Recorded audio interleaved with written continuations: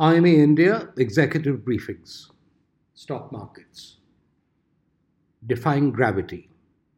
January 2021. Analysts have for months been predicting a bust in stock values.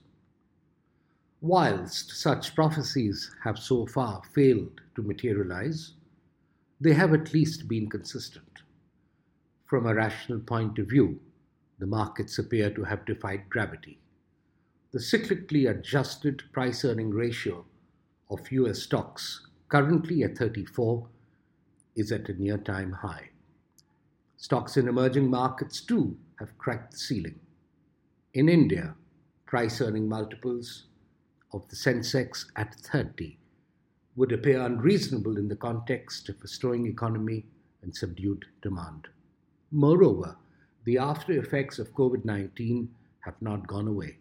Scientists argue that a mutant may replace existing strains and create new headaches for the economy. Be that as it may, the markets seem to believe that an end to the pandemic is in sight. Western governments have taken recourse to fiscal pump priming, with real interest rates so low that even booming stock values appear cheap. Based on this argument, optimists would suggest that conditions remain in place for further gains. They argue that several factors exist to prevent a meltdown.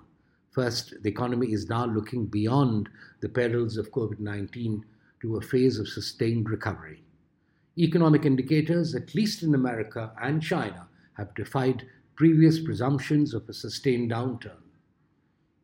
As we explained in a recent article, China clocked a growth rate of 6.5% in the last quarter of 2020, negating the initial collapse.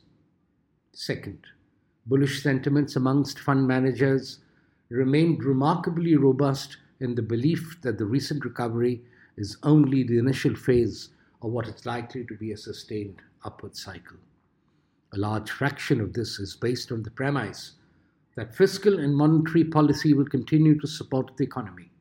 In America, a Democratic White House might push a new bout of spending. In the last few weeks of the Trump administration, a US $900 billion fiscal package was announced and is expected to add 200 basis points to GDP growth in 2021. In India, the optimism is reflected in the rising trend of equity issuances in recent months. Over 2016 to 19, an average of rupees 770 billion of fresh equity was raised every year. In 2020, markets raised a whopping rupees 1.1 trillion data till November. There are risks, of course, and these are hard to deny. In the first instance, nobody really knows whether the pandemic will be brought under control. New strains of the virus might be beyond the ability of vaccines to neutralize.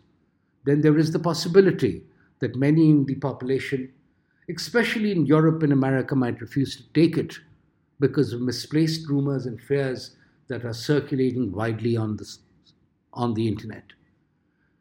This would undermine the effort of governments to create herd immunity. Third is the risk of resurgence in inflation.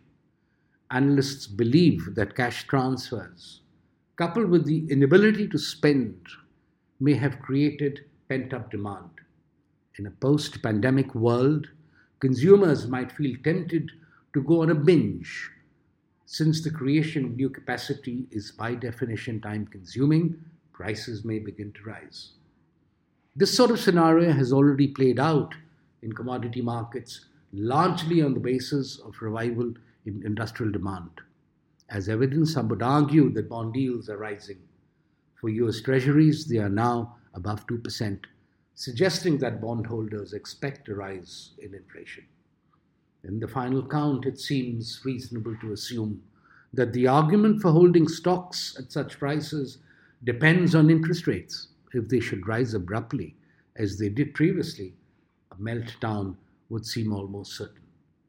If, on the other hand, the era of cheap money was to continue, then the case for a collapse certainly appears weaker.